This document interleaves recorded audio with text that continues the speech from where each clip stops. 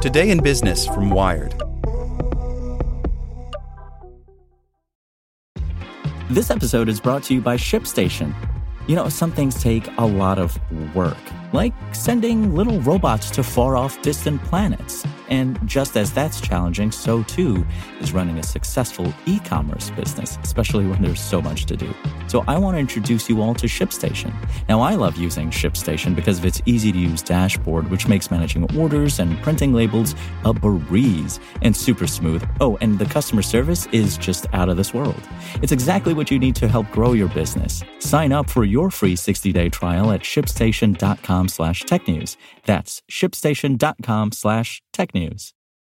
Here in America, work is in trouble. We've offshored our manufacturing, sent away good jobs, and lost so much ability to make things. American Giant is a company that's pushing back against this tide. They make high-quality clothing, sweatshirts, jeans, dresses, jackets, and so much more right here in the USA. Visit American-Giant.com and get 20% off your first order when you use code STAPLE20 at checkout. That's 20% off your first order at American-Giant.com. Promo code STAPLE20. Here's today's spoken edition of Wired. Presented by the Salvation Army. This Christmas, you're invited to join our fight for the hungry, the homeless, and the hopeless. To give, ask your smart speaker to make a donation to the Salvation Army or visit salvationarmyusa.org to donate. Best Buy bucks the trend that's crushing other retailers. The electronics retailer, once declared dead, thrives by offering richer in-store experiences and helping set up customers' gadgets at home. By Zachary Karabell. Holiday season may be full of cheer, but it's also a time of intense pressure for retailers, especially in electronics. More than 20% of annual sales for things such as televisions, phones, cameras, and games occur between Thanksgiving and Christmas. One likely beneficiary is a company that most assumed would be long gone by now, consumed by the retail holocaust that has seen so many once proud chains go the way of Chapter 11. Far from facing extinction, Best Buy is poised for another year of solid growth. Its relative success stands in sharp contrast to the fate of retail in general, and its formula should serve as a reminder that retailing may be changing, but not everything will be e-commerce. The tectonic shift from brick-and-mortar retail to online commerce has entered its middle phase. While e-commerce still accounts for a little more than 10% of overall retail sales, those sales are growing roughly 5 times as fast as traditional stores. And if you factor out things like fuel and restaurants, e-commerce is more than 15% of total sales. So at some point in the coming years, e-commerce could become the majority of retail sales. But Best Buy's resurgence suggests that humans will continue to value the physical experience of stores, provided that stores offer a vibrant experience combined with a conduit to services consumers need and value. In a world where just about anything can be bought online and shipped to your door, stores that offer more ephemeral things that can't be packaged in a cardboard box and that meet needs will find a brighter future than most expected even a few years ago. In 2012, Forbes confidently declared, "Best Buy is going out of business. It's only a matter of time, perhaps a few more years." Given the trends at the time, that was a reasonable conclusion. Its main competitor, Circuit City, had already closed its doors, and Best Buy was losing momentum fast. Its stock had lost more than 40% of its value in a short time, and its market cap was below $10 billion. Its stores were looking increasingly sad, with a sales staff that was forced into untenable quotas and trained to sell rather than serve. And of course, the drumbeat of Amazon was ever in their ears, drowning out Christmas carols even in the normally robust holiday season. Its holiday sales in both 2012 and 2013 actually declined year over year, which more than confirmed that the death knell was near.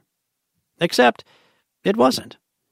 Over the next 5 years, Best Buy defied expectations and avoided the fate of so many other retailers like Toys R Us, Barney's, and Borders.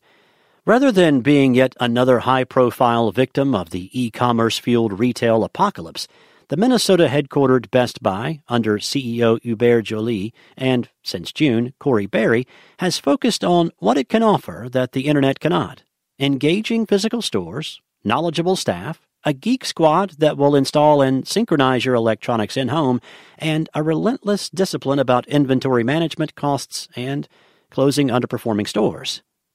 None of those things are earth-shaking or radical.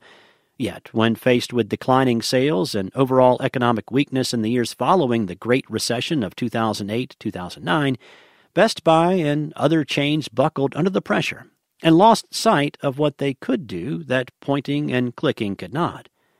As the recently opened American Dream Mall in New Jersey provisionally shows, more people are hungry for experiences wrapped up in their shopping and will choose to shop at a physical store if they can have an experience that goes with it. The most extreme example is Changi Airport in Singapore, which has become a retail mecca and fantastical set of enclosed adventures, with waterfalls and trails attracting not just transit passengers, but tourists visiting the airport itself. If an airport can become a retail destination, anything can. But that destination must offer either a transporting physical and visual experience or a level of service that can't be easily replicated online. Best Buy stores are hardly stunning, but they are, in a way, that they weren't a decade ago, welcoming. They're full of places to fiddle with gadgets and have staff members who are knowledgeable, passionate, and take pleasure at explaining and demonstrating. And then, in what may have been the most important of Jolie's innovations, Best Buy can dispatch its Geek Squad to help set up those systems in your home or office and recommend other products and services to make everything run seamlessly, or at least with fewer glitches. That model of teams to help you install and manage a wired household isn't applicable to much of retail. You don't need a Geek Squad for a bookstore or a grocery. But the idea that with a physical place should come human service can have wider application. Best Buy located the customer pain point, which for consumer tech is getting devices to sync and integrate and talk with one another without hours spent dealing with customer service. Yes, you can buy everything and anything sold at Best Buy elsewhere, often for the same or lower price. But the mix of selection you can play with and people who can help you is an analog reality without a digital incarnation. Best Buy is one of a handful of large retailers who seemingly have defied the trends toward e-commerce, along with chains such as Lululemon and Target. They share a commitment to service and experience that will only become more essential as e-commerce and same-day delivery become even easier.